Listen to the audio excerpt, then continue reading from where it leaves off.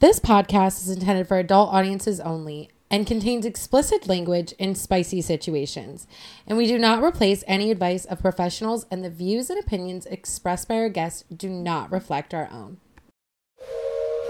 Welcome to the Pineapple Express podcast, and I'm your host, Kylie, aka Sexy Swinger Chick. And I'm Brad, aka Brad the Space Cadet. Journey with us as we navigate an ethical non-monogamy, sex positivity, sex work, and relationship advice as millennial swingers. Explore with us as we share some of our upside-down pineapple adventures with you. All aboard the Pineapple Express. Welcome, Pineapple Heads. That is hilarious. You know how like the Grateful Dead has like dead heads? Like what's something that I can have? Dead or pineapple heads, right? Anyhow, so this podcast is really awesome and amazing. But you guys know me. I am like the most honest person you'll ever meet in this space. I just want to be like super vulnerable and honest right now. This fucking work, you guys, is hard. Like it's so hard. I woke up this morning to like people on Reddit, just making fun of me and like just saying all these nasty negative things about the work that I'm doing. And it's like, I know I shouldn't let that bother me. Like they're just literally just trolls that don't even count in the scheme of things. But like at the end of the day, it is hard to like have a lot of this like scrutiny on you when I'm, it would be so much easier for me to like just sit back and not say my opinion. And sometimes I feel like I probably should do that anyways, like because I can just be really, really opinionated and like really brash. And I understand these things about myself. And sometimes I just can't hold myself back, But sometimes it's good to hold yourself back because it shows like self-preservation and like that you just, but yeah, so I think it's just been a struggle. I know I'm doing the right thing and I know that I'm doing what I want to do, and I know that I'm helping people, and I know that that's what matters in the long run is like educating and supporting people, but it still fucking hurts to lose relationships and lose friendships and have to be, just standing tall in these beliefs and like saying things with our chests. Like me and Bridget reference that a lot, and I just made a video about that, about how like you can't sit here and say that you're an advocate for like all the communities and like you're inclusive and you love everybody if you're not saying these things with your chest. Like if you're not making a valid statement about this, and your statement comes through like your actions, not what you say. So that's kind of what we're talking about when we talk about that. But yeah, just know, guys, that like this work is really starting to like frustrate me, and it's painful, but like also it's very rewarding. So to those of you who still support me and love me, I just want to express all the gratitude to you because you keep me going and I love you guys. So thank you guys so much for listening to my podcast week after week. I really appreciate it. And I hope you guys really like this podcast with Professor.Playtime. We did a podcast a couple of months ago about jealousy, but this is a really, really cool one and one that I've been meaning to do. So I hope you guys enjoy it. Oh, and here's a message from our sponsors. I get asked all the time, how do I get into the non-monogamous lifestyle? And I've got the solution for you. It's the 3Fun app. It's the best dating app for couples and singles looking to explore open relationships. It's totally millennial friendly, aka it's in the 21st century, you guys. This is finally a dating app for us non-monogamous folks who are looking for a unicorn. Maybe you're looking for a bull. Maybe you're looking for a couple. This is my favorite app, and I use it all the time. If you want to find a link to it, just go to www.sexyswingerchick.net, and you'll find my link. I hope to see you guys there.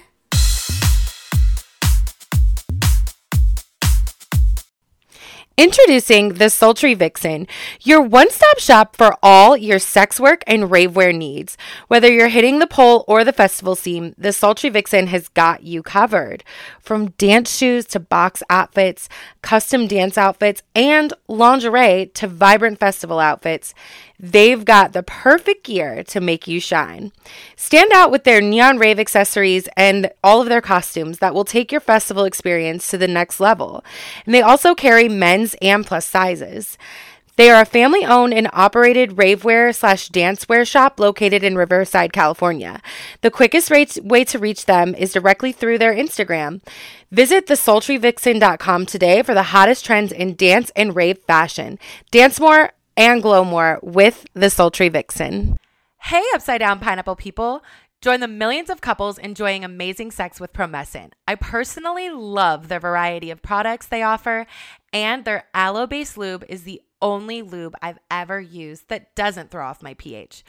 Brad loves their delay spray, which is clinically proven to help men last longer in bed. Their products have a 60-day money-back guarantee and free shipping on orders in the U.S. over $10. Their shipping is discreet and private, which is perfect for us in the swinger lifestyle. Make sure that you go to www.promescent.com/Kylie for all your discreet sexual health needs. My link is in the show notes. Promescent helps you live your best upside down pineapple life.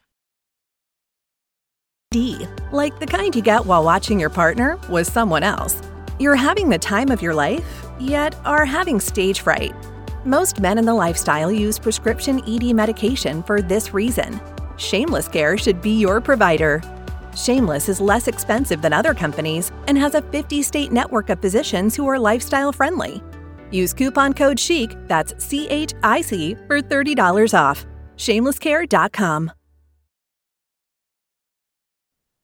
You guys, thanks for tuning in to the Pineapple Express podcast. I have a recurring guest, Professor.Playtime is here, and we are going to talk about some kind of heavier subjects today.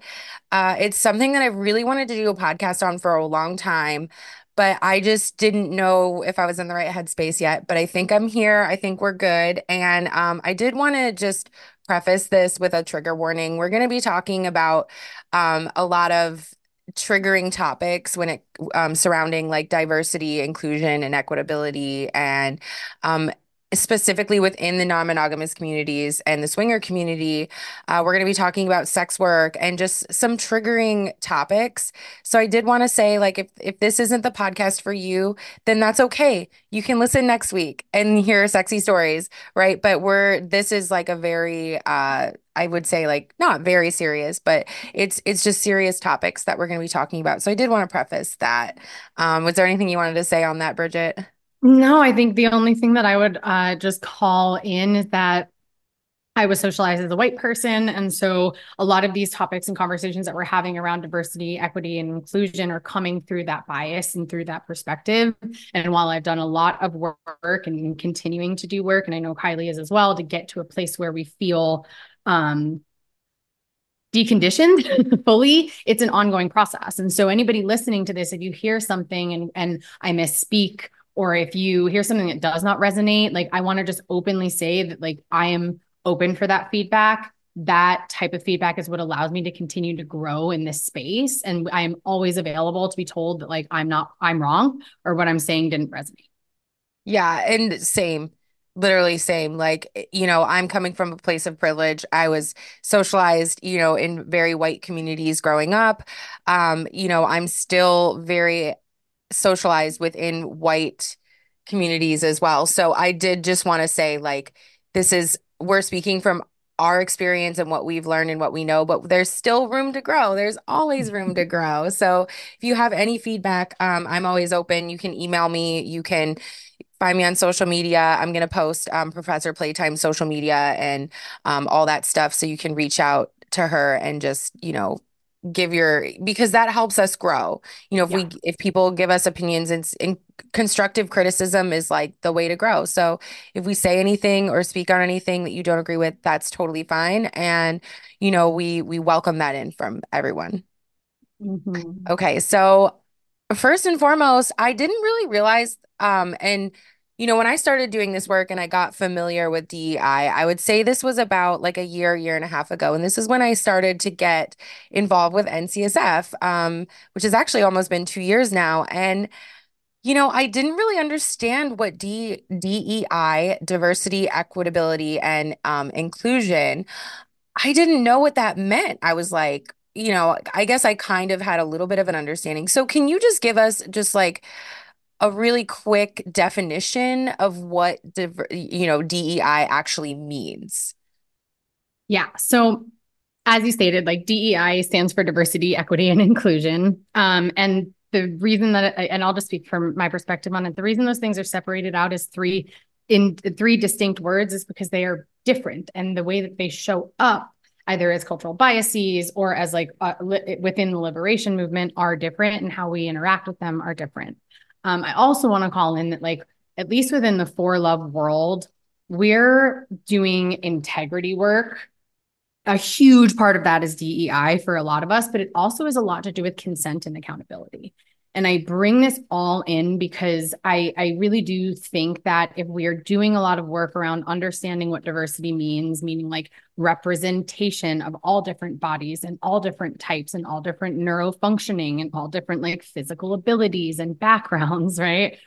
If we're doing all this, but we're not also prioritizing conversations around consent and accountability, this work can kind of fall flat. But to bring it back to your original question, one of my like favorite ways to look at this, and if you're open to it, I might just like read this piece because it's on the For Love webpage. But I think this does a really good job of breaking down like what the nuances between these like semi-synonymous words. And so Yeah. this is from Anti-Racist Education. They're on Instagram. Highly recommend you follow them. They are doing a lot of good work, just helping people understand how to like integrate some of these things and also bring awareness to some of our blind spots. And so this was a post that they had posted this a while ago. It says, diversity asks who's in the room. Equity responds who is trying to get in the room but can't, whose presence in the room is under constant threat of erasure. And inclusion asks, has everyone like in this room, have all of their ideas been heard? Mhm. Right. And so it's diversity is like looking around in the experience and going, okay, is there actual representation of the world at large here? Or is it just a smaller subset of the people that we see in the world at large? Equity is saying like there are people outside the door, right? There are leaders, there are educators, there are like sex workers, that right there are these people who are maybe in traditionally marginalized communities that aren't being given the same platform, that aren't being given the same representation in these spaces, and they aren't being valued the same. Like that's a really important piece of Mhm. equity. Is it's not just about am I here, but am I being valued the same as everyone else's voices that are standing in the same room as me, Mhm. right? And inclusion is, are we actually listening to those voices? Right? Are you actually being given a chance to give feedback? And am I actually listening to your feedback? And am I actually using that and like prioritizing that on the same level in my mind as I would somebody else with a different body that I might be more socialized with, and then making decisions and changing that, right? Right. Because sometimes what we find is community in a marginalized community or a marginalized voice will speak up, but that isn't really heard or integrated because this like subconscious bias that like immediately puts that voice a little bit lower. And so when Mhm. all of these things are moving together and working together, and the reason we bring them all together is because they're all necessary in the larger conversation, which is really liberation. Mhm. And I think, you know, okay, so me personally as a swinger, or somebody who's non-monogamous, that can be a marginalized group. I think like it's a subset of because we can lose our jobs. Like we can lose custody of our children. Like it is still very stigmatized, but also like it's also still taboo and people don't come out and say like I'm a swinger or I'm polyamorous. So it's kind of a gray area, but I do think it is really important like these kind of liberations, all of these marginalized groups, we all have to work together and Mhm. support one another, especially in sex positive spaces. And when I mean sex positive, I mean like sex workers, people who are going like for trans rights and, gender rights and LGBTQIA plus, which are marginalized groups, right? Like we all have to work together toward that. And so that's why I think this conversation is extremely important to have in these rooms because like we're all in this together, you guys. Like we Yeah. are. And I'm glad that you said this early on because it's one of the parts that was frustrating for me early on in all of this was like that it felt like a big jump for people to make that comparison. And for me, I like again, fully acknowledging my privilege in this, my coming out as non-monogamous and coming out as pansexual, that was in a lot of ways one of the first times that I really dealt with societal stigma, that I really felt like the impacts of just being who I am, right? And how that could potentially disadvantage me. Obviously, there's a whole world of beautiful advantages that lead me to choose this every day, or well, as much as it is a choice. But that was what catapulted me down this path of wanting to better understand social conditioning and biases and power and privilege because I couldn't help but like recognize the likeness and at least at bare minimum I had this like new developed sense of empathy and this self-awareness of like holy shit, where have I made people feel like this before, because they exist at different intersections than me because of my own blindness to their experience. And my hope is that people listening to this can recognize that, yeah, you're right. And even if you aren't in a place where you're at risk of losing your job or losing custody of your kids, we absolutely deal with just simple like social structures that like I'm sure you have been in a conservative environment, right? You feel Yes. the energy of that. And you and I are pretty public figures. We've done a lot of work to be able to have these conversations in the face of adversity and pushback. And still, my nervous system responds to that the minute I'm in the room. And I'm listening for people making comments that would indicate that they might not be safe or they may harbor some like, heteronormative or mononormative viewpoints that could be dangerous for me. And so we now have almost this new opportunity to recognize how those systems of oppression work on a firsthand basis, which is where empathy and compassion comes from. And it is our job now to figure out how to like not pay that forward, whatever the opposite of that would be, right? And like to take steps to not perpetuate that for other communities. And far too often, because this is just like how like grabbing for power and resources looks, when we get one rung up the ladder, we just like kick the people behind us down or point at them to kind of like get the blame off of us. And I would really like to move away from that and move way more towards what you're describing, which is, hey, when you actually look at all of the communities that live on like the fringes of society that exist outside of normative standards, we are the majority. And when we come together and we recognize those likenesses and we start to like listen to one another from that place of empathy, we are fucking powerful. Hmm. It's just that we have every system at play against us because they know that we are more powerful when we work together. Well, yeah, I mean, literally divide and conquer, that's been I mean, and I want to say definitely like since 2020, with all, all of that, the race riots and all that, like since 2020, this has been a really big thing. It's gotten to a place that it's so polarizing and it's that divide and conquer. And like, it feels like we just need to push back against that and recognize that and say, you know what? Instead of being apart and instead of like fighting over this, like if we do this together, we can get so much more done, right? Like Mm-hmm. we are stronger together if we fight. And I don't want to say fight this fight, but if we work on this together, if we grow in this together, if we grow into Mm-hmm. these spaces. And so I just want to call that in, when we're talking about this as well. Like I feel like it's really important to look at this of a place of like coming together with love. We're having these conversations with love, with support, and just wanting to grow. Mm-hmm. Yeah. And I want to also acknowledge that like there's probably even privilege in us like seeing this as possible simply because like my body has in historically for a lot of like other communities hasn't been safe for those things. Mm-hmm. Like we haven't gone out, white people haven't gone out of their way to make themselves safe. And I think that's where a lot of like the personal accountability and the personal work, which is it's so easy. It's easier to be like, to see this like sort of utopian collective. And so much of the work to get there is in recognizing that it may take a while and work for people to actually believe us and Mm-hmm. actually want to work with us, right? Because I hear a lot about lip service. Like there's a lot of, white leaders, but, just people in power that will do a lot of lip service for the sake of monetizing or growing or wanting to be good people, right? They want theoretically to stand behind these ideas of anti-racism and, but are they actually doing the work and changing behavior and standing behind these things in such a way that like a marginalized community or a community where, a community that I represent may have historically oppressed or been a part of the oppression of? Yeah, they're like, I would understand if it's not tomorrow that you trust me when I'm saying these things. And I think that's where a lot of in my journey and others that I've seen, we can get kind of stuck because it's almost like, okay, cool. Well, I'm a good white person now. You can trust me. And they're Mm-hmm. like, okay, I'm friends based with on Black what? people. Yeah, I have Yeah. lots of Black friends. I Yeah. have trans friends. So, Ugh.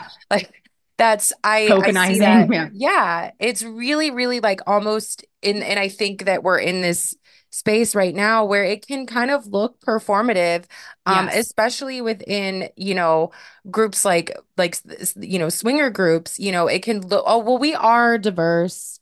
We care about trans people and we care about, but like where is that coming from? What kind of work have you done? Because I still see your imaging as all white people who are skinny and young. Skinny and wealthy and represent like a very specific type of what we are already like conditioned to believe is acceptable to be naked and sex positive. Hmm. Right. And it's Yeah. like, and yeah, no, I 100% agree. I mean, I think it is lip service if you're just talking about it. It is abusive if you're monetizing it and just talking about it, in my opinion. Hmm.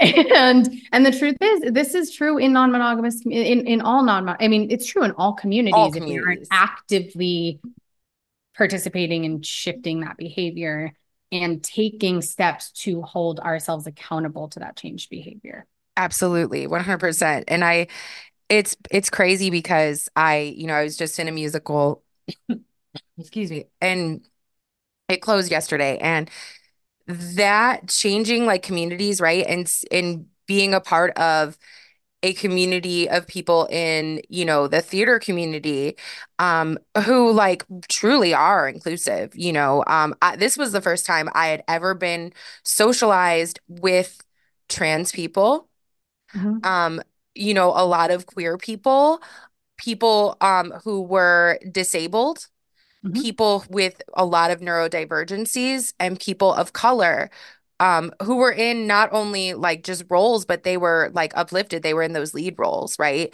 And this was the first time that I was really able to sit down and like learn from them and just shut up and be like, all right, I'm here and I'm ready to like learn. And that was so important for me. So like this doesn't just translate to the non-monogamous community. I think this is all communities as a whole. But me and you work in the non-monogamous spaces Yeah. mostly. But I think it's really cool if you open yourself up to new communities and in different places and different spaces, like you can really learn so much. So how do you think that like non-monogamy, going to like that non-monogamy community conversation, like how do you feel like it can intersect with the issues of like diversity, race, ethnicity, and cultural background? Like historically, what does that look like? Yeah. This is like, I love this question because this is where I spend a lot of time. Like, this is where so much of my research and so much of the conversations live. Because, like we were saying before, if we take any community, we'll take the non monogamous community because that's the world we live in, and we put it under a microscope, we are going to see certain issues, right? Like, and we pay attention to the things that people say and the incidents that arise. If we then scale outwards from there, to the larger society that is represented in that community, we're going to see the exact same issues that are reflected in larger society within that little microscope. And so any system of harm that could potentially exist in society can potentially exist in your community. Now, where I think I have seen it really cause harm in non-monogamous and definitely sex positive communities is one, if people have not done any work to decondition or what other people refer to as decolonize their sexuality, and you're still operating from a place where your attraction is deeply conditioned based on social media and like that, then you're very, very much inclined to potentially carry an energy that's harmful when you're in a truly diverse space where all bodies are celebrated and naked. And so that I think can absolutely be one. Underrepresentation of people of color, underrepresentation of people with different physical abilities, underrepresentation of people with different physical body sizes is a really big one in these spaces. And then because we're in the nature of sexuality, we can very easily like fetishize without realizing that we are fetishizing a certain community and a certain group. And those showing up in a space where we have openly stated, because many of us do, this is safe. You're safe here. Yeah, come be vulnerable. And those things are at play. That's where I think within the non-monogamous communities, and again, because we are also a group of historically marginalized people, it's almost like more harmful when we are blind to the ways that we are perpetuating these systems of harm. And it is definitely more harmful when we are openly stating it's safe for you here, come. And we have done nothing to ensure the safety, or at least the bare minimum, the recognition and awareness of a certain community. And this is not to assume that everyone that sits at that intersection of that community has these experiences. But what we want to try and do is make sure that we are considering those fringes within the non-monogamous community, because we are actively telling people, definitely I'll speak as like organizers, many of us are telling people that this is a safer space, this is a space for liberation.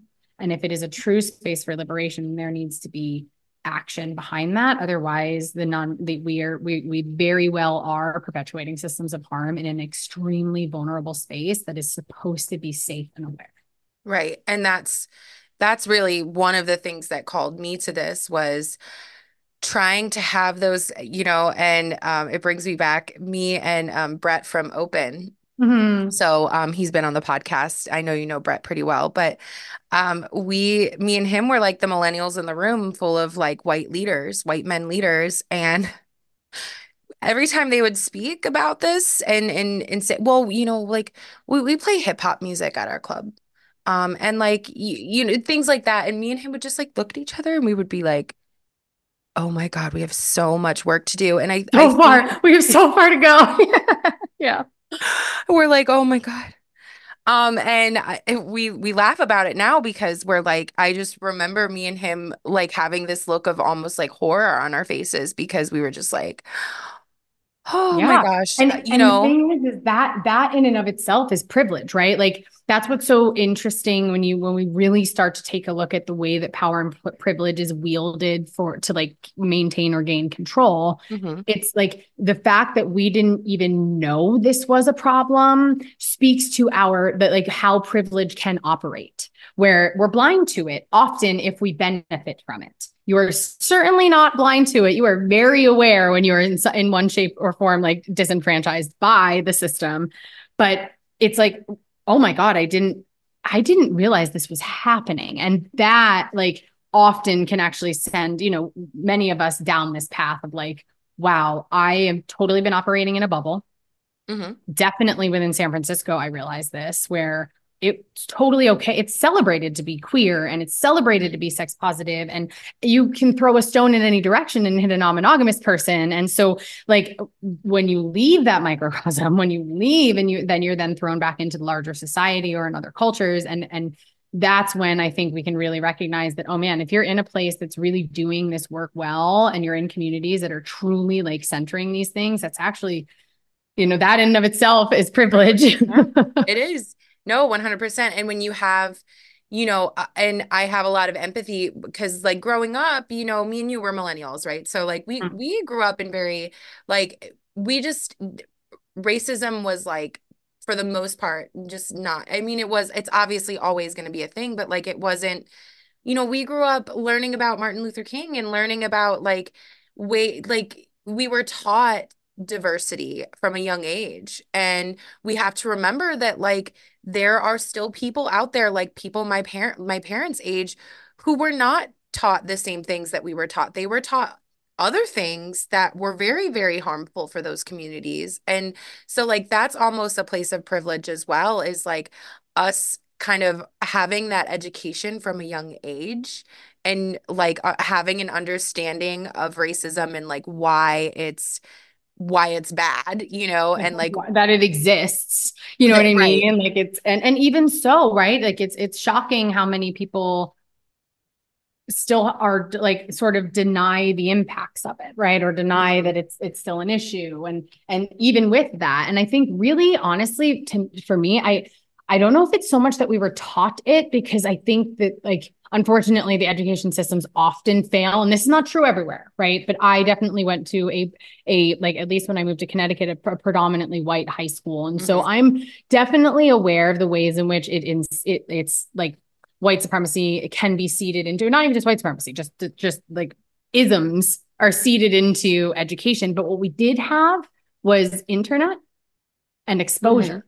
Yes. So for one of the first times in history, which is why representation is so fucking important, because we had examples outside of our immediate hometown, our church, our, whatever it was that was like previously, that was like what we were socialized as. And unless you left that town, that's all you knew. And then, so those same systems were reflected back to you. Nobody was really questioning it as long as you maintain status quo. Right. And now, I mean, for me, I don't remember when MySpace came out, but I was young. I was in formative years, you know what I mean? And so during that time where I might have been boxed out from hearing other people's experiences, seeing different people's bodies, people talking about their life, we had the exposure to that representation, which I think definitely helped at least get us to a place where we could start asking these questions, 30 years later. Right. Yeah, for sure. And I did want to ask too, like, what are some common misconceptions or stereotypes about non-monogamous individuals from diverse backgrounds? And how do these like impact their experiences and our experiences within the community? Yeah. So, generally, and this is something that I've had to learn, is I generally try to avoid speaking on behalf of other people's experiences when I'm having these conversations. And the reason being is what I realized could happen was I was projecting my own biases, right, around the suffering of some community or the negative stereotypes of a community, and then like projecting that onto them. And then after a handful of conversations where people are like, that's actually like not how I feel in my experience. And, and with enough of those like points of friction, I realized, okay, my platform is to talk about the things that I have seen from my perspective or experience from my perspective. Right. And so some of the things that I definitely do recognize, and I'll speak from my perspective first, as like a queer woman, or a gender fluid is really more how I identify, but the sexualization of women who like women, right? And like the assumption of how that's going to play out for often a cis male, what that dynamic, what that fantasy is going to look like. And the truth is, it hurts everyone involved, because if you come in with a certain expectation, if you believe that like just simply showing up with a cock is going to get you access to these things, and simply because she's into women, she's going to want to fuck your girlfriend, right? Like it's that like, is that harmful and potentially objectifying, and potentially just harmful in general if we're still learning how to own our nose. Yeah. But it also hurts the person coming in with that expectation, because it's like, now you feel like, why? I mean, I was taught that this is just, I just have access to this, and now all of a sudden I don't have access to this, right? And so that same concept that I just described there, using just like a queer woman, can be applied to really any sort of community, and that will play out slightly differently. One of the biggest things that I see consistently, though, like let's take like the Black people of color in non-monogamous spaces. One, often underrepresented, like historically, and I'm sure you can speak to this in the swinger community as well. Like historically, if you went into these spaces, it was higher socioeconomic status, very fucking white, usually thin, right? And so, And also they are usually like not just like higher, like very higher, like way like they've done studies on this. And the studies that they found is that it's predominantly Caucasian people who with conservative values who are very much like if not middle class, like upper middle class to like higher class, right? So yeah. like people who have because of the way that the swinging events are, like they're just expensive. So like that you're only creating spaces for those people. Yes. And then that becomes a self-fulfilling prophecy, right? Where it's Hmm. like, if I walk into a space and I don't see anybody that looks like me, shares similar values as me, it's hard for me to connect to them. Like the reality is, I'm just likely to not come back again. Hmm. Like I'm not going to do the emotional labor of explaining to you why that space didn't feel safe for me, or like, because why would I if there's no intention of continued, relationship? I'm just going to disappear. And Hmm. that happens so often with a lot of people who are socialized as women in sex positive spaces because I call it sharking, like where you show up to a space and you're the fresh meat and all of a sudden you're just Hmm. like swarmed, right? Like these are little tiny ways that like the different communities like are impacted by stigma and stereotypes and just general lack of understanding and awareness. Um, there are not enough people of color. There are not enough trans people. There are not enough trans people of color organizing these spaces. And as a result, there are a lot of blind spots around how we could mitigate risk and educate community around the lived experiences of these people, right? And then you see lack of representation. Hmm. Now, where I have seen this be a real big issue is in the handful of voices, right, that do represent these different like intersections of our community that do honestly step out in a way that is like a big it is big and Hmm. public, and it takes a long time. Like even my business partner, like there's she very much prefers to be behind scenes because in her perspective, like she already deals with racism, she already deals with gender, like norms, she already deal like, so why would I actively choose to put myself out there and receive more of that? Hmm. And so as a result, then when there are the handful of people that do and do the emotional labor to try and speak to their experience and to try and give feedback, and they aren't heard or listened to, or their voices aren't valued, or worse, what happens to her all the time is they're enacted, the changes and the feedback is enacted, but never credited, Hmm. just stolen from her Yep. altogether, never any feedback, right? So these are some of the things that I do see, especially once we get towards like the top where like the leadership levels are happening, where um, there are absolutely certain voices, and particularly non-binary, queer Black women of color in these Yes. spaces are not listened to Mm-mm. And in the I ways want that they to, need to yeah, be. I think specifically that's the probably the most underrepresented. And this isn't just in the non-monogamous space. This is also in the sex work space. Yeah, And sure. if you think about the sex work space, who fucking created pole dance? Who created these spaces? Who created these this aesthetic, this stripper aesthetic, right? Because I'm a Yep. stripper, so I can say this. Like who created that? Non-binary, queer women of color. And they're the most underrepresented in these groups when we're Mhm. talking about sex work, right? And like they're so underrepresented. And so I think that like that holds true to like both any sex positive spaces. Yeah. And on the other side of it, when they are represented, there is a much higher percentage of harm. Hmm.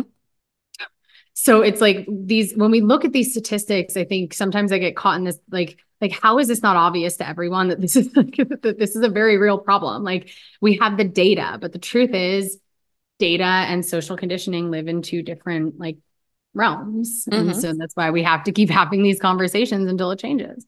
Right.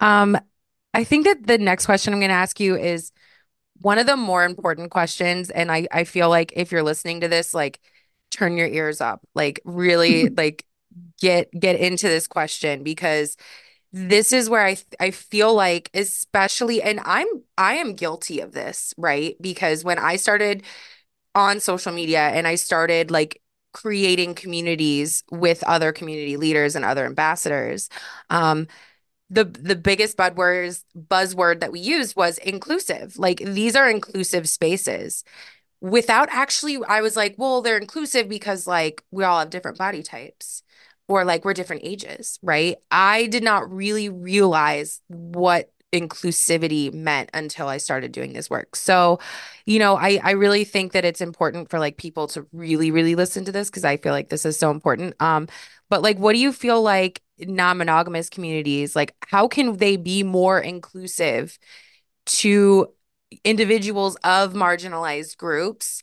And this speaks back to my conversation that I had a couple of weeks ago about sex workers and being in or in marginalized groups and like how we're appropriating that in these communities, specifically these communities, and like how we can work on that. But like, I definitely want to hear your take on it. Yeah. So anytime I'm having these conversations, one of the first things that I find to be a really helpful starting point is to like when you walk in is to state when you walk into a room and you feel completely safe, completely seen, completely regulated, right? You see like you can move through that environment with like, minimal friction. It's Mm-hmm. very likely that that space was designed for you in some way. And so a really easy starting point as just a general thought experiment is to ask who might not be. Like who might not feel safe here? Why wouldn't they feel safe here? And start to look at your environment just outside of your perspective. Because like we were saying earlier, privilege by design is often blind to the people that carry it. Mm-hmm. And so starting to shift that out of just the assumption that because I feel safe here, everyone feels safe here. And instead actively doing the thought experiment to repattern that to go, who wouldn't and why wouldn't they? And are they here? Mm-hmm. No. Okay. Cause now we can work backwards, right? Now we can go, we can start to figure out what those things are that make this space less safe might make this space less safe for certain communities. And we can start to mitigate risk. We can start to implement processes. We can start to ask questions around that. So that's a really good starting point. The next thing that we did as an organization that I thought is going to sound really like kind of almost like pedantic and simple, but truthfully, in the beginning, when we are battling against default conditioning, Mm-hmm. we almost need like clinical formulas that will not feel natural at first, but we need them as safeguards until it becomes more integrated. And so what we did, anytime there was a decision made as an organization, anytime we were rolling out a new policy or writing a new paper or organizing an event or bringing somebody on board, we would run it 2 questions by every decision and we would have an open discussion about it, which was one, how was equity considered in this decision or in this idea? Mm-hmm. And we debated, was equity considered? Is diversity seen here? How did we end up coming to this idea and this decision? Mm-hmm. And then the next question is, how can we make it more equitable? How do Right. we make it even more equitable? How do we make it even more inclusive? How do we make it, and you can insert whatever that word is there. For us, equity, for us, we really prioritized equity in terms of the conversation because we didn't just want to focus on having different bodies and experiences. We wanted to focus on platforming those Mm-hmm. different bodies and experiences. We wanted to make sure they were getting paid for their work, right? Like that was like our big focus, but you can insert any of those words into that question and have that conversation. Because Yeah. initially, what we're battling against is philosophy, theology, ideas. And so we need to battle those ideas with new ideas and new support systems that can help us look outside of what we may be already conditioned with. Mm-hmm. And so that is just a basic starting point. And this is true for organizers, but you can also do this when you're just a member of a community. Mm-hmm. Start to pay attention to these things. The next piece is if you're a member of a community, holding the leaders of that community accountable, which I know is something we've both had to do in our lines of work. Yep. And it is not easy. Like it No. is not easy. This is arguably one of the most challenging parts of the work that I've had to do is to actively speak out on behalf of these things and hold your leadership team accountable to being actively anti-racist, actively anti-homophobic, actively, right? Like anti these things. And if they cannot speak to how they are willing to be held accountable, if they're not available for feedback, if you're not seeing any changed behavior, unfortunately, my recommendation is to find a different community that does and can. Yep. Because it's not the community for you. If you are actively, and like they say, like say it with your whole chest, right? Then that's what you do, and that's what you stand behind. And that does mean for many of us that you are going to get a little taste of the hatred and the bigotry and the trolls and the just a little taste of it, of Mm-hmm. what many of these people in these communities exist through every single day in society. Mm-hmm. And that I actually think is a very important part of this learning process, because that's where real empathy comes from. And honestly, it's where a little bit of the fire for, like you said earlier, the fight comes from, because there is a fight here too, and it's a fight for love. It's a love-based fight, but there is a fight It for is a fight, yeah. liberation. And it's also like recognizing what spaces are meant for you and what aren't. Um, Yes. because I think that that's something that being in these rooms that I've been in, I have so much privilege in that, and I'm so lucky that I even get to look at it from this perspective. But I remember when I had this conversation, like this was probably almost a year ago when I started having these conversations in communities, and community leaders literally just told me like there's nothing wrong. There's no Mm-hmm. issue. Everything, is going as planned. We're selling out events. People, no one's saying anything, that this is bothering them. So like, let's just leave it the way that it is. We're doing everything. And I'm like, that was the first red flag for me. And Mm-hmm. then I started branching out and talking about it within like the wider community. And then that's when I was like, wow. Wow. We need the starting point. Like we are literally at the starting point with the swinger community because historically it has been this way and we've done things this way for so long that like now that people are speaking and it's not just me speaking out against this. Like there's Mm-mm. also other ambassadors and community leaders who are speaking out against this, so it is that starting point. So like if you are listening to this and you are a community leader, in the swinger community and the not in the non-monogamous community, like these are the starting points that are really important to recognize and start having these even. And that was all that I was really trying to do was I just wanted to have the conversation. I just wanted the feedback. I just wanted to know, okay, like let's have this active dialogue. And that nobody even wanted to have the active dialogue with me Mm-hmm. because it made them so fucking uncomfortable Yep. that they didn't even want to do the emotional labor because it didn't matter to them. And I'm like, Mm-hmm. so you guys want me to do the emotional labor for you without you actually doing the work either, and that's not fair to me, and it's also not fair to these communities, going back to like that's not fair to them. You want them to do the emotional labor, you want them to come, you want them to be represented without you doing that labor as well. Yeah. Yeah. And like I want to call in something specifically that you said, which was well, I've never seen it. So Hmm. no one's ever told me that. So, okay. It doesn't If you exist. are listening to this right now and you are an organizer or a community leader, or even if you just want to throw a party, like just because you have not seen it or experienced it firsthand does not mean that it doesn't exist. And I would take it a layer further. If you've been doing this and you've been in the community for a long time and you've never gotten that feedback, I would look at yourself a little bit and ask yourself what you are doing or not doing to make yourself safe for that feedback. Hmm. Because it's not that it's not happening. It's often just that we have not made ourselves safe enough for the community to feel like they can actually tell us that, and that we're going to listen, and that we're going to give a shit and do anything about it. And we're going to be empathic to Yeah. that. And I think that that's where these communities are falling flat is that they want to do the work. They do. And I think that people come at it from a good place, right? Yeah. Like a good heart and with love. But it's that emotional labor aspect of it. that's what's going to take the time, and that's what's going to really, like, that's why this is going to take a while. Like, this is not something that's going to happen tomorrow, and it's because that emotional labor is sometimes so draining and so hard to do. And I knew that when I started getting in these spaces, and I know me and you had this conversation, you were like, Kylie, are you ready for this?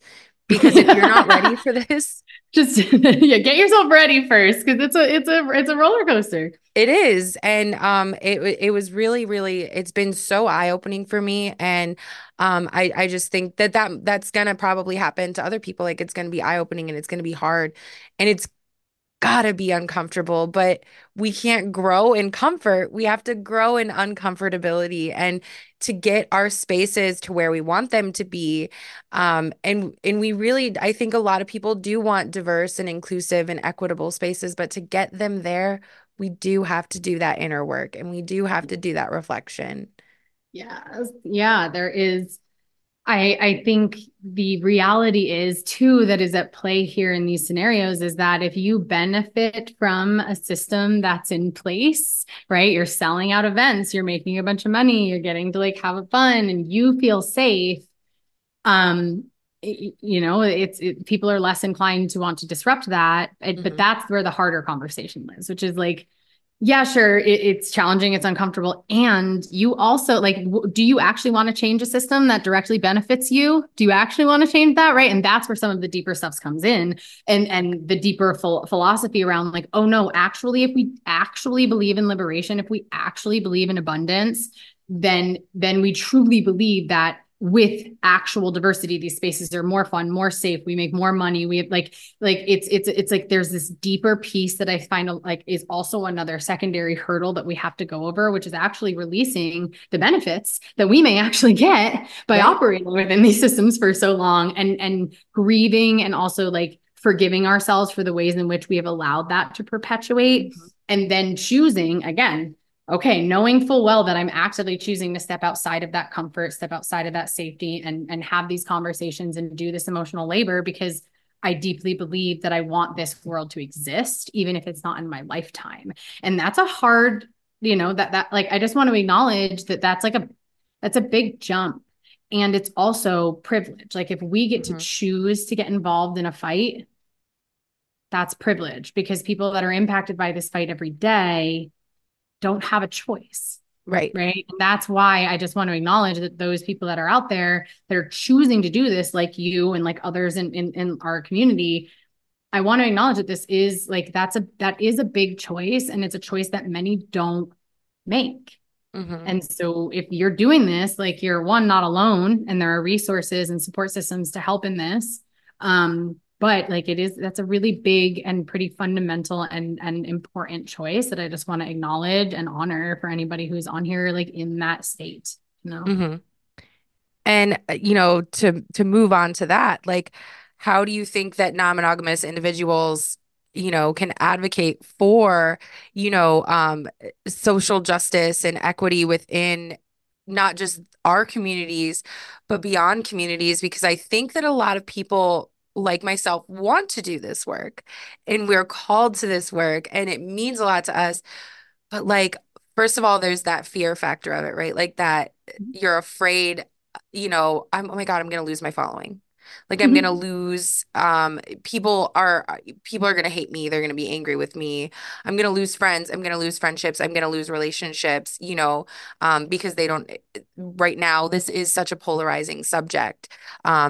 So, I mean, like, how can those people really step into those roles, and what does that look like for them? So I think what can be really helpful in this is anchoring it all back into your individual integrity. What does that mean for you? Because the truth of the matter is, if we are operating out of integrity, right, out of alignment with our integrity, that's where anxiety, depression, frustration, anger, right? Because it's our body trying to tell us that we are not aligned with our path, that we are actually acting out of integrity. And when we've been through those experiences in relationships or in community, you feel the friction, you feel the tension, and it will often manifest as a shitstorm in your life.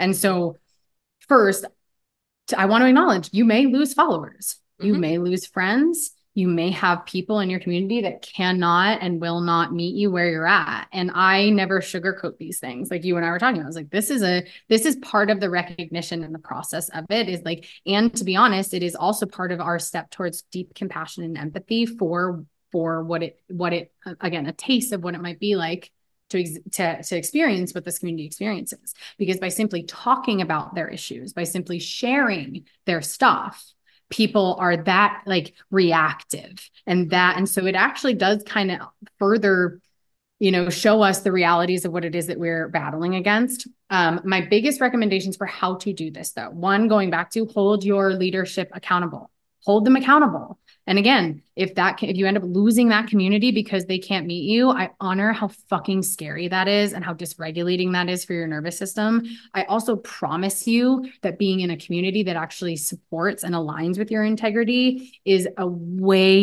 it's worth it to find that, because that like is where real safety and growth and transformation can come. And they do exist, but they only exist with your raw, authentic integrity and authenticity. And so first and foremost is holding your people in your community accountable.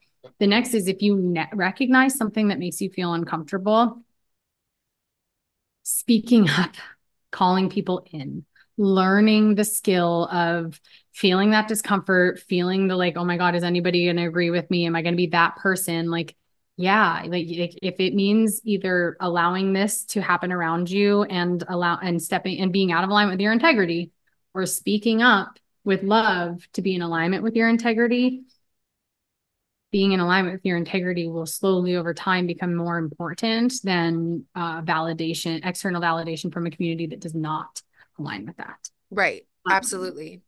And when you're speaking to them and they're constantly gaslighting you and telling you like, okay, like, I don't see that happening. This is like really, really no, but I see this happening. Really think about that. And those are the communities to start holding accountable. When they're saying, no, like this isn't happening. You're just, you're just like making stuff up, or you're just trying to create chaos or drama, because that's literally the response that I got was when I tried to bring these up in communities was like, no, you're just trying to create chaos that's not there. And I'm like, no, like this is making me uncomfortable. Like we need to can we please I want to feel safe and trusted, and I want to have somebody to talk about this with, these feelings that I have. So I think too, like if you're having these conversations and you're not being heard, regardless of what color of your skin is, or your gender identity, or the size of your body, or anything like that, you should be heard. Yes. If you are coming to your community, and this is even just your friends, the people you're spending time with, if we can remove the whole like, because you and I operate like in community, like, but like, I mean, like just general community. If you are coming to someone in your community with a need or feedback about what it would mean to make you feel safer or more seen, and there is no availability for a feedback loop, question the environment that you're in. You should always have a voice to say something doesn't make me comfortable. Like I am noticing this thing. And if there is not even dialogue, then yeah, you can choose to do the emotional labor. If my recommendation would be charge them, to get them there. But like the reality is like that right there, that's a red flag that you should start to question. The other thing that I found to be extremely helpful, and this is something we did early on, is a group of us did these classes together. One of which was the Heal Thyself, which I'll plug later just for anybody who wants it. But the specific just to like Black people of color's experience in these spaces is we did book clubs, and we did a book club on me and white supremacy. And that's a really good one because it's actionable stuff. Like it's journal prompts, and it has you like really applying the stuff real time. So it's really good dialogue. And so create support systems of the people that are maybe coming from similar backgrounds as you, but are trying to move towards a more like space of liberation, that are actively trying to decondition their minds. And so that way you now have a different community that's able to reflect back to you, like maybe some blind spots in that process, or you can learn from the mistakes that they've made or get encouragement on your journey. And so I think that's another really big piece, is like finding other individuals that are actively fighting for true liberation and connection, communication between communities, because we are who we surround ourselves with. And so it will be like one of two things I find can happen. Either we stay in community that's not aligned and we just slowly like lose ourselves, like you just like, and eventually disappear, or we assimilate and operate out of integrity. And so those are some steps that I think can be really, really helpful as like starting points. Even if like nothing changes behaviorally tomorrow, you can start by educating yourself and thought, like there's so many content creators out there. If your social media feed is all one body, one color, one, viewpoint, go out of your way to search for other and listen. As what Brene Brown says, like our job is to listen to people when they tell us and believe them, even if it doesn't match our experience. Right. So start to expose yourself to people on the internet that represent these different our communities, not even like communities that are marginalized, just represent different experiences and listen to them, right? We have, like we were talking about, we have endless access. And this is again where personal accountability comes in. You can't tell me at this point that you don't know. We have Google, right? We have the internet. So if you really want to know, do the work to find it out. I promise you, information on the history of racism exists. Information on the history of homophobia exists, right? Listen to content creators that are talking about their experiences. Expose yourself. Expose yourself to new, and like that was really the starting point for me when I had a video go viral, like super viral, right? Like I'm not just talking like a million views, I'm talking like 12, 13, 14 million views, like on Instagram. Like it was huge. When every other comment on that video was, where is the diversity? I see all young, attractive white people. That was when I was like, fuck. Oh my God. I am perpetuating this. I am putting this out there as a content creator. Yeah. And I'm saying that like I'm this diverse and inclusive person. And the feedback that I got back from having that conversation was like, well, we've reached out to like different content creators to work with us. But they don't want to because like, they don't respond to us or they don't want to, which I do understand. But I'm like, yeah, but like, do you realize why they're not? Because you have not created safe spaces for them. And, that's why they're not putting themselves out there in your community. And that was me. I had to kind of move away from a lot of the swinger communities that I had been involved with for so long and I had to move into like just non-monogamous spaces, like the polyamorous community, and really learn from them because I mean, historically, they are more accepting of marginalized groups and like they are more queer spaces and diverse places. So that was me doing that self-reflection and that learning, like, okay, now I'm not getting this from my community, and I don't know if I'm ever going to get this in right now, but I can get that need from them. I can learn from them and educate myself from them. And I've learned so much just from listening to them and being a part of those communities, because there are a lot of non-monogamous creators of color, and they might not specifically be in swinger spaces, but that's also okay because we're all, again, we're doing this together. Just because, we all love differently, but that was where I had to like branch out. And since I've done that, it's been so transformative and beautiful for me. And now they also have a different understanding for my community because me stepping out, and kind of branching out and saying like, no, we're the same and I love and support you. I chat with them all the time via Instagram and I learn so much, and I let them know my appreciation for the information that they're putting out there and sharing their information with others who might not have that on their feed, and I think that that's so important is yes. Sharing that information with others who may not even know it exists.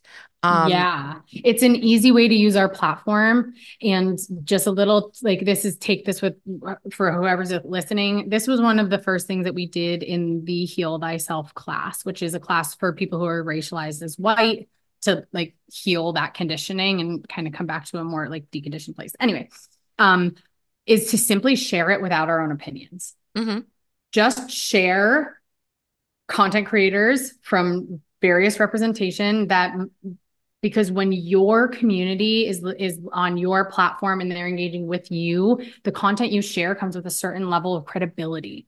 And Right. so it actually does go a really long way. And when we can resist the tongue in cheek, but like not tongue in cheek, like the very like Caucasian, like desire to like paint our own opinion or say our own, like, on top of it, like, no, just sharing it. Just sharing it, letting the people who are talking about their experience share their experience, but give them our platform to do it. Mm-hmm. And truly, like the amount of times that I will have people reach out to me that are like, thank you for sharing this. Like, I had no idea, or I've never seen this before. I've never like people really are watching. And so if you are somebody who has even a small platform, like I've got like 1,000 people on like Instagram, like but the people that are following me are digesting this and are downloading this and can expect this for me. And in doing so, I'm also, thinking about the optics of who I want to feel safe when they come here. I want them to see their bodies, their faces, their stories. Absolutely. And I think that that's so important to empower and uplift the people Yeah. who can have these conversations, right? Because me and you, I can have these conversations about sex work, and I can have these conversations about bisexuality and gender identity and all of that, right? Because that is who I am, and that's the Mhm. marginalized groups that I am a part of. So I can have opinions on those. But I've never been a person of color in a room, filled with white people who are on a way different socioeconomic scale. I've never been that person. So I Mhm. can't really speak on that. I can listen, but Mhm. that is the most important part, is like finding those people and listen and truly listening with your ears, like Mhm. and your heart, right? Like listening, truly listening, and then digesting it and then growing from it, Mhm. and I think also letting them know that you appreciate them being Yeah. so vulnerable to speak on it. And That doing the vulnerability emotional is hard. labor, Hmm. right? Like, thank you for taking you, because this is another big thing. Like, as a non-monogamous and a pansexual, I get questions, and especially as an organizer, right? Like I get questions about this stuff all the time, and I am happy to answer them 99.9% of the time, because I, have come to a place where I don't, that isn't draining from me. And the moment that it is, I, disengage and I refer them to some places on the internet they can educate themselves. Hmm. However, no person that represents the marginalized community owes you the emotional labor to educate you. No. Nobody. Do not owe you that. Do Mm-mm. not owe you that, especially not if you've actually caused harm. Definitely don't owe you that now. I Right. might choose to do it. And so the response to that would be, thank you so much. Like, Hmm. thank you for taking the time out of your day, right, to hold me accountable. You didn't need to do that. So I like, that's a really important perspective shift in this work, which is like there's a natural, especially in the beginning, defensiveness. Like we center Hmm. ourselves in the experience, and that's where we make ourselves not safe for the call out or for the feedback. And so we need to really look at where we are centering ourselves in the experience, not getting defensive, not making it about us, not denying their experience. And honestly, that's where a huge part of the work lives, definitely in the beginning, but ongoing. We need to learn Hmm. how to regulate our nervous system when we say we're available to hold space for that feedback, and continue to do that when people, reach out to us and acknowledge the emotional labor that they put in to get us there. Like, thank you. Yeah. And Don't just let that go dismiss. I experienced that when I came out, and and it wasn't just me, like I wasn't the only sex worker who was like having these conversations, right? Like these were coming from, because I'm also a part of those communities, and those women are a huge part of my community, right? And my learning and growth. And when we started having these conversations about like the aesthetics of sex workers and how it's harmful to like steal those aesthetics, and I was just like, I had the conversation on a podcast and on social media. I was like, all right, like, let's talk about pole dance, and let's talk about pleasers and buying pleasers, and like why that can be harmful to the sex work community. And like the feedback that I got from my own community, like that almost like devastated me, because Yeah. because I put out that emotional labor, and I put out like it wasn't my opinion. Like this isn't just an opinion of Kylie. Like this is an opinion of the greater community. And like even sharing, stories from other sex workers and organizations and blogs and like all of that, and still getting the feedback from my own community that like, no, this isn't happening. Like, and me being vulnerable was devastating to me. When somebody said to me, like, you're just being privileged and you're just like trying to create an issue where there is no issue. I'm like, but no, like these women, like this is, and if I go to work and talk about it, there is not a single dancer who's going to be like, oh no, I'm fine with that. Buy pleasers. Mm-hmm. I don't care. Take pole dance classes and be a pole influencer without actually doing like the work and understanding where it came from, right? Like, no, all of the women that I work with and all of the women in the sex work space are going to tell you the same thing that I'm telling you, but I have a platform, so I get to talk about it. And like that was just really something that was difficult for me to digest, and realizing like, okay, this is tough, but also it's needed. And these conversations, and sometimes people they're never going to listen to you. They're Yeah. never going to align with you, and they're never going to hear what you're saying because it again makes them uncomfortable, and like they want to buy their pleasers. They want to appropriate the aesthetic of stripping because it feels good for them and it's fun for them. Um, they're not going to do that emotional labor because like it feels too good, right? Mm. So it's too comfortable. It's too fun for them. So like that I think is something to really think about. Like when we have these conversations, it's not just about the color of someone's skin or the size of their body or their disability. Like there are so many facets to this, and we have to start listening to these voices without judgment. Because a lot of Yeah. times we put our own biases into it, Mm-hmm. and we have to really take that judgment out of it and say, okay, maybe this person, first of all, they're being vulnerable, and we have to appreciate that and applaud them for that. And just say, you know what, I'm listening to you and I hear you, and I'm going to learn more about this.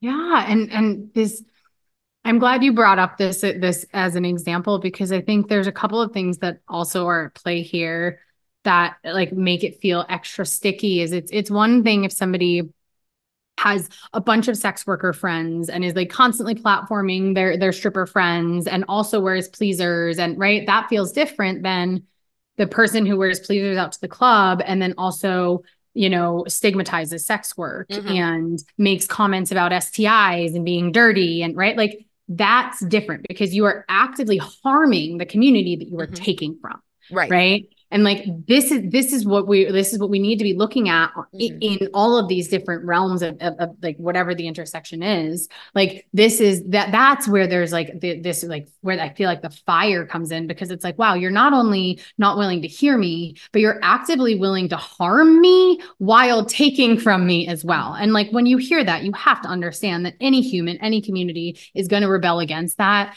And what we can do to shift that immediately is to shut up and listen. Just Yeah. shut up and listen. It's not about you for a second. And this is where it gets really hard, because sometimes that's angry because Hmm. I'm the first person that they've ever gotten to say fuck you for all of this. And if I am saying that I'm a safe person for you to say to hold that space, knowing what my boundaries are, of course, around like physical safety and emotional safety, yeah, I'm not going to tone police you now in the way that you're bringing it to me either, right? Like this is still the way, like this is how you are choosing to have this expression with me, and I am going to try and hold that for you, because it's more important to me that I get the information and the lesson that you are trying to impart than it is for me to tell you to do it in a way that makes me feel comfortable. Can you call Hmm. out my racism in a way that makes me feel better about it? No, I can't. I'm sorry, Hmm. and nor should I have to. And so I think there's like these factors at play that can, when we just look at any community, we can start to see that likeness, and we can start to see where, okay, we do share a lot of these things, and we also may also be doing this to other communities unknowingly because we're living in our own experience. Right. Absolutely. And I think too, like my thought process was, I am your friend. I am somebody who you can trust. I am a safe person for a lot of you. And getting that back from them taught me the lesson of, maybe I'm not aligning with the right communities Mm-hmm. because if they can't even hear me out as their friend, if I came to them and I was like, hey, I'm your friend and like this is hurting me, if they can't even hear me like that, then what am I doing and where am I at, you know? Yeah. And And as people like listening, if someone is coming to you, like I deeply believe this, there's 2 points in which we like trauma can incur. Well, there's tons of points of trauma can incur, but there are these two like major points. There's the trauma itself, right? And then like which is the experience. And then there is the trauma that can come from not being believed or denied or dismissed from the people that we love, and we are trying to explain to them this trauma occurred.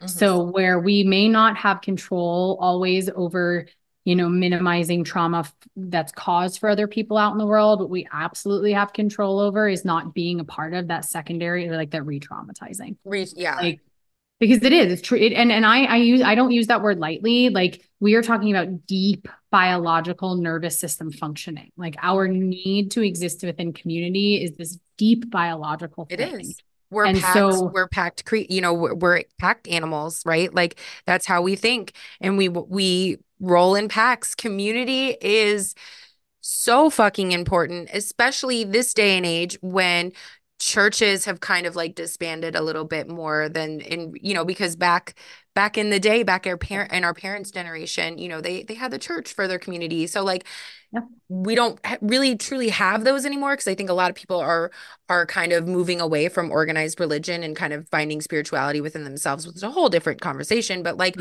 community is so important. So if we are in community and we are like discrediting people and not listening to them within our communities, that makes them feel ostracized and that just re-traumatizes them, not wanting to yeah, come back. yeah, your nervous system like does not, which is also again going back to like why I commend people so much for evolving out of that and choosing their own integrity if that Mhm. means leaving a community, because it is like our nervous system literally feels like it is like we're dying. It fires off like we are dying when we perceive we're being ostracized by our community. So Mhm. this shit is deep, it is real, and so you have the opportunity to literally like help curb that experience for someone, like just by being quiet, just by Mhm. being quiet and removing your bias and your judgment from the space. It's not about you. Like Mhm. it's about them and their experience. Absolutely, 100%. And that's something that, for about like the past year that I've been really, really struggling with.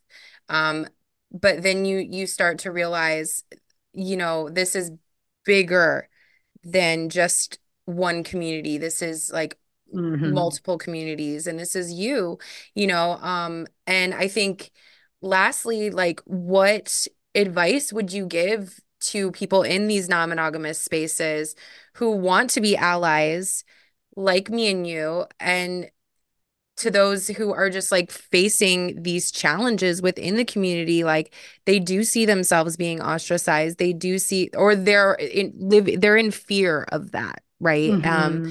They're in fear of standing up to their leaders. Like what advice can you give to them, Yeah. Um, First and foremost, reach out to us. Like reach Mhm. out to, like and truly reach out to people that are openly saying they're available for these conversations. Mhm. There are also a lot of really incredible not integrity, inclusivity coaches.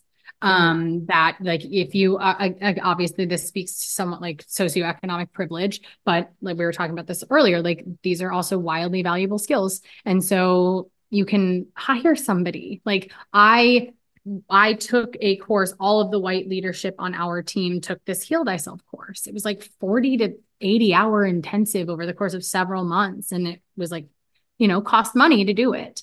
And Well, yeah, so because these people are providing a service like that yeah. was we had this conversation beforehand because I'm doing some work with like blogging and stuff with this and so I reached out to somebody who actually is and we talked about this with NCSF too when we had the E&M summit, like you're gonna have to pay people for their services with this, and you have to be okay with that. But we do come from a privileged socioeconomic place, and this is also with anything, like if people are providing you emotional labor and services and helping you do work, they deserve To be 100% paid. to be paid, right? Yeah. So that I really do. If that is something that you are able to access, right? If that's available for Hmm. you, I would definitely recommend like that as a starting point, because you're also then going to again get into a community of people that are committed to the same work. And it makes transformation, especially deep, challenging, conditioning transformation a lot easier. Or no, I'm not going to say that. Not a lot easier. No, it's It's never because it's easy. not. It doesn't make it easier, but more successful. Hmm. There is a greater chance of long-term change when you have a community that is able to reflect the direction of where you're trying to go and hold you accountable in the Hmm. process. Um, let me think. Is there anything else that I would say is like I want to impart for anybody who's seeking to do this stuff? I think the only thing that I would say is that if you are at the point where you're listening to this and this resonates, if you're at the point where this scares the hell out of you to do this, like I would argue now is the time. Yeah. Because in my experience, people are blind to it, or they see it and it starts to cause, because you can't, and this is the other thing I'll say, and this was advice given to me by Bridge when we first started this class, you cannot put this stuff back in the box. It's not to sound cryptic, but it will fundamentally change how you see everything in the world. That is, that's a journey to go on. But like once, if you are feeling like, if you see it already, if you feel that disconnection, that lack of alignment, I'm sorry, you're already sort of on board. And you Hmm. can do one of two things with that. You can either get on and help us row, in the right direction, or you're going to wade in really uncomfortable water indefinitely, because you already have the awareness that something isn't right. And unfortunately, integrity lives on a much deeper, like Hmm. subconscious and spiritual level. And you will probably experience a lot of friction and tension until you get in alignment. Yeah. And that's what I've experienced, and I experienced that fear. And oh my God, I'm gonna lose like friends. But like if I'm not being heard in these communities, um, that is not really where I need to be. Like that is just not the place for me. And it's okay, and it hurts and it sucks for a minute. But once you come in, I know so many people who have like dealt with this, right? Like once you come out of that, you feel this sense of freedom, and Mm-hmm. you feel this sense of like, I am my own self and I have integrity, and my ethics and morality here is like and you will find those communities, and you will find Mm-hmm. people who align with you once you get rid of that. But living in that fear is just, I think, perpetuating that constant trauma response, Mm-hmm. which for some of us feels normal and feels right. And it's, once you get out of that, I think that that's really healing, and it's really important, and I feel like it's important to show others how you can be strong in that. I mean, I have gotten to a place, and this has taken me a long time to get here, where it feels like our responsibility. Like it's like it's almost like, Yeah. especially as a leader, right, with a platform Hmm. and a community leader, I had to like Hmm. make us like take a stance in like behind my own integrity and be unwavering in that.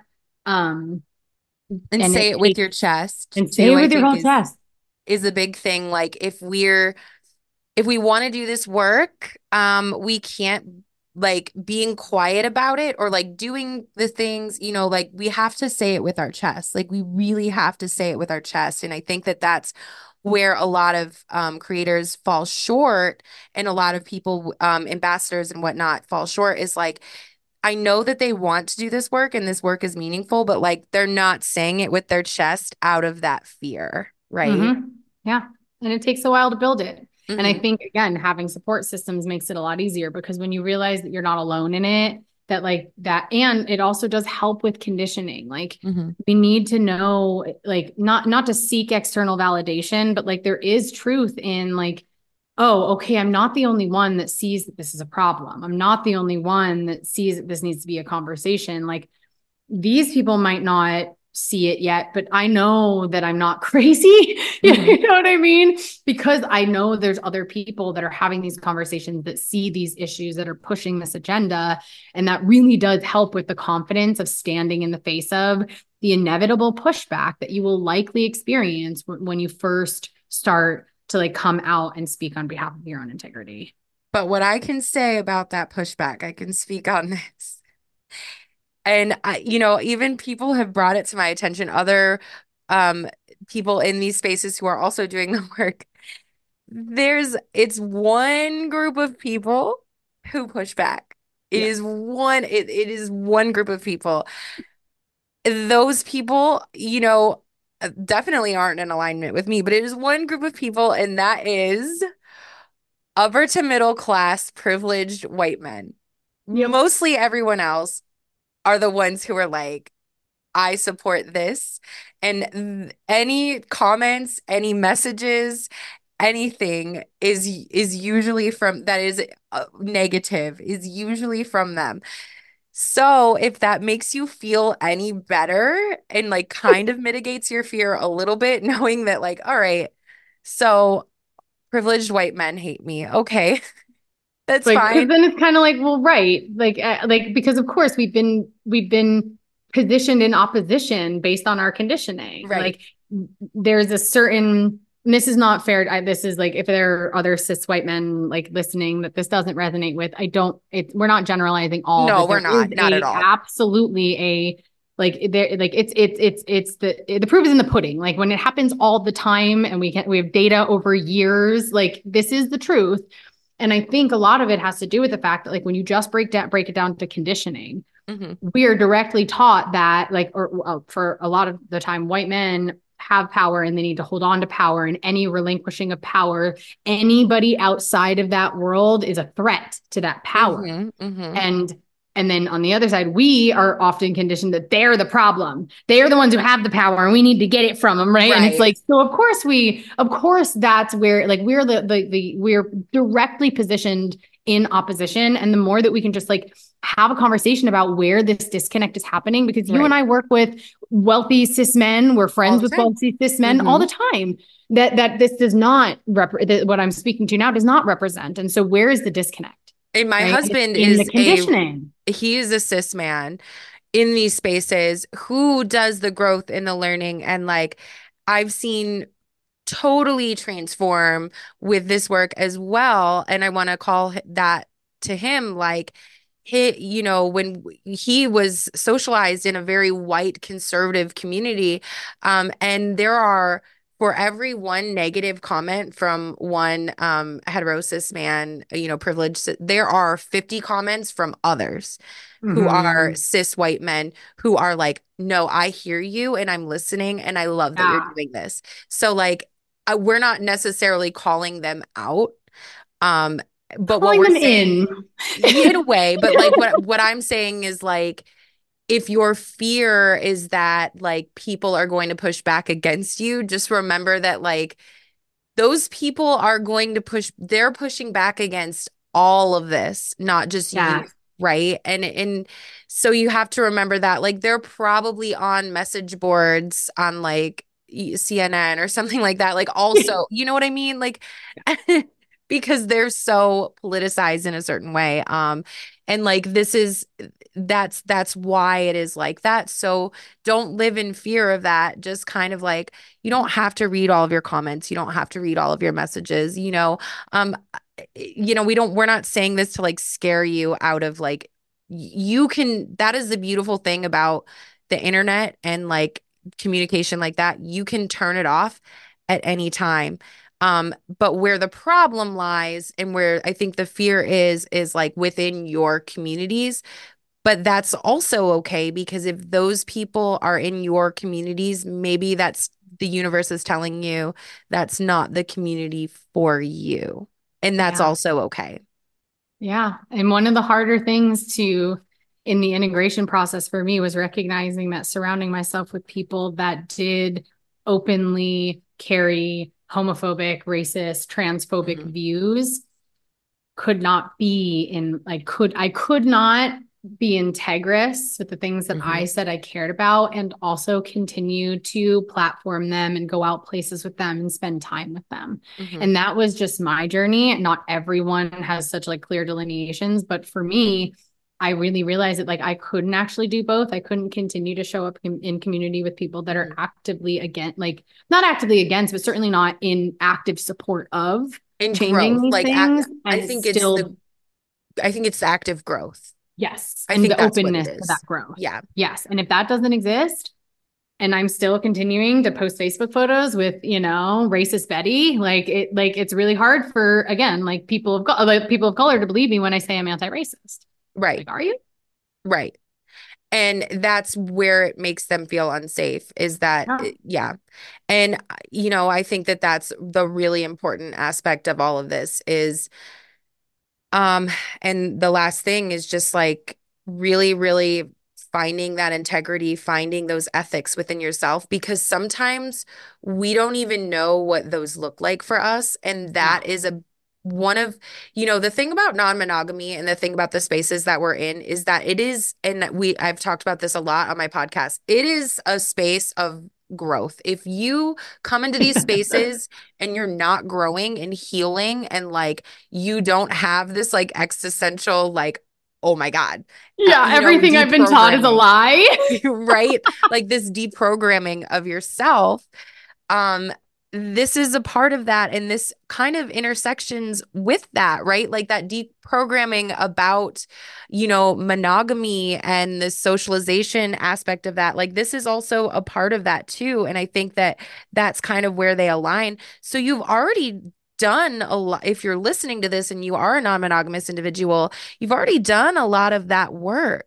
This just like adds on to that. So you don't have to be in fear of that. Like, this is maybe going to take you down a little bit of a rabbit hole, but like it's going to take you down a similar rabbit hole that you went down when you started going through the non-monogamous healing process. And so I Yeah. think that it's that self-reflection in that and in not being in fear of that because you already conquered so much just being here and being non-monogamous and being in these spaces.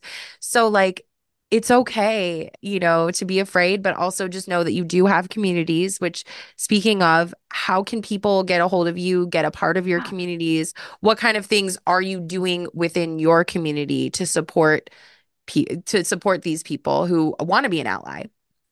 Yeah. So there's a couple of different ways. First, you can find us at forlove.love.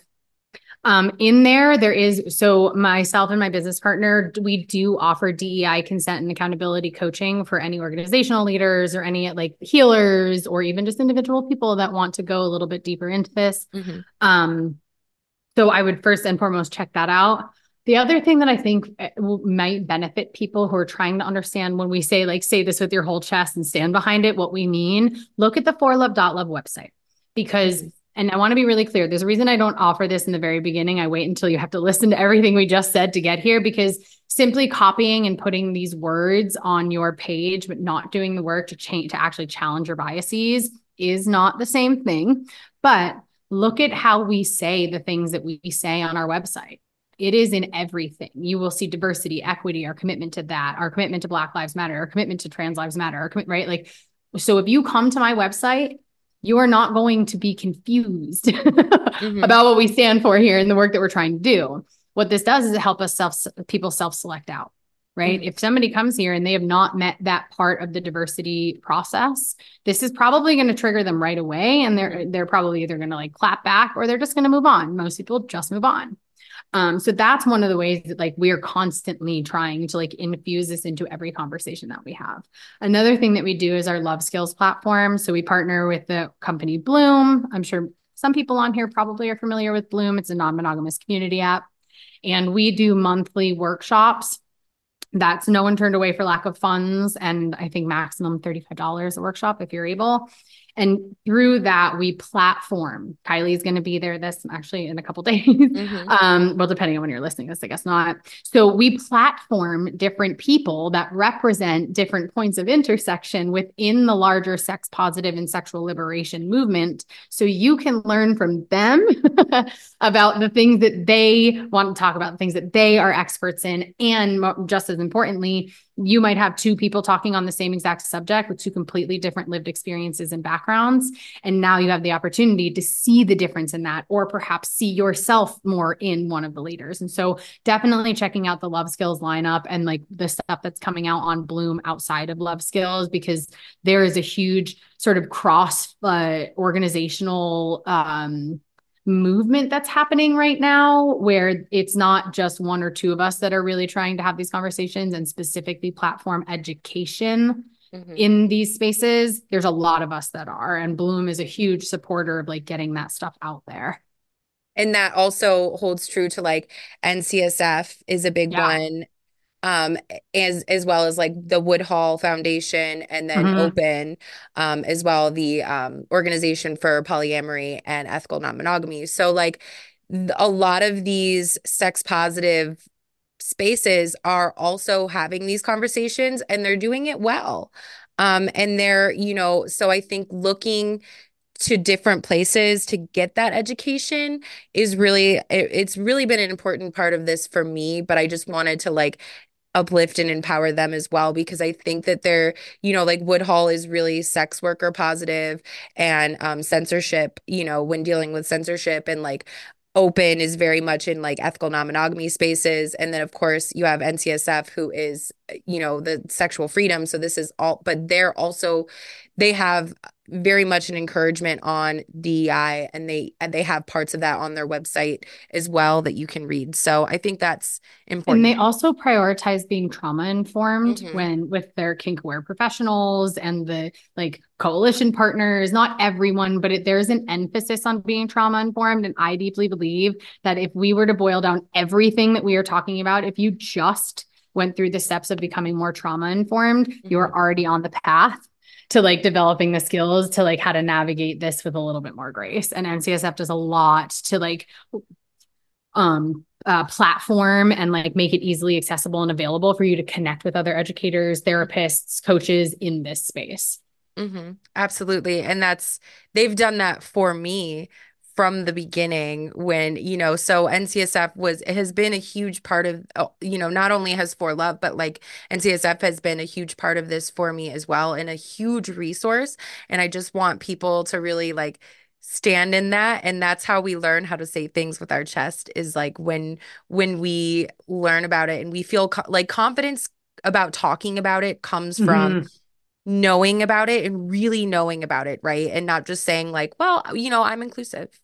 Well, of course you are. We're all, none of us want to not be inclusive, but really saying it with our chest is the important thing. And you can build confidence in that if we start looking to these resources. I think that's the most important part. So thank you so much for this very valuable conversation.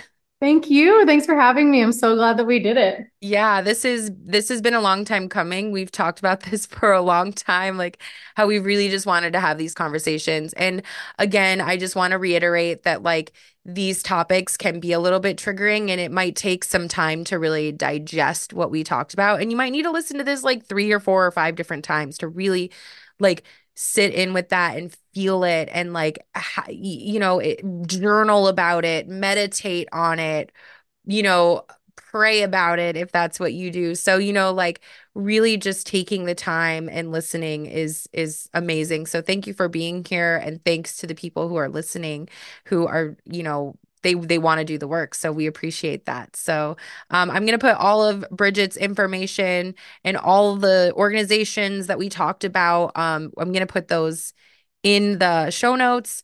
Anything, if there's any resources that you guys need beyond this, feel free to reach out to myself or Bridget. You can reach out to her on social media. All her information is on there. So thank you guys for listening and riding on the Pineapple Express with us. Thanks so much, everybody.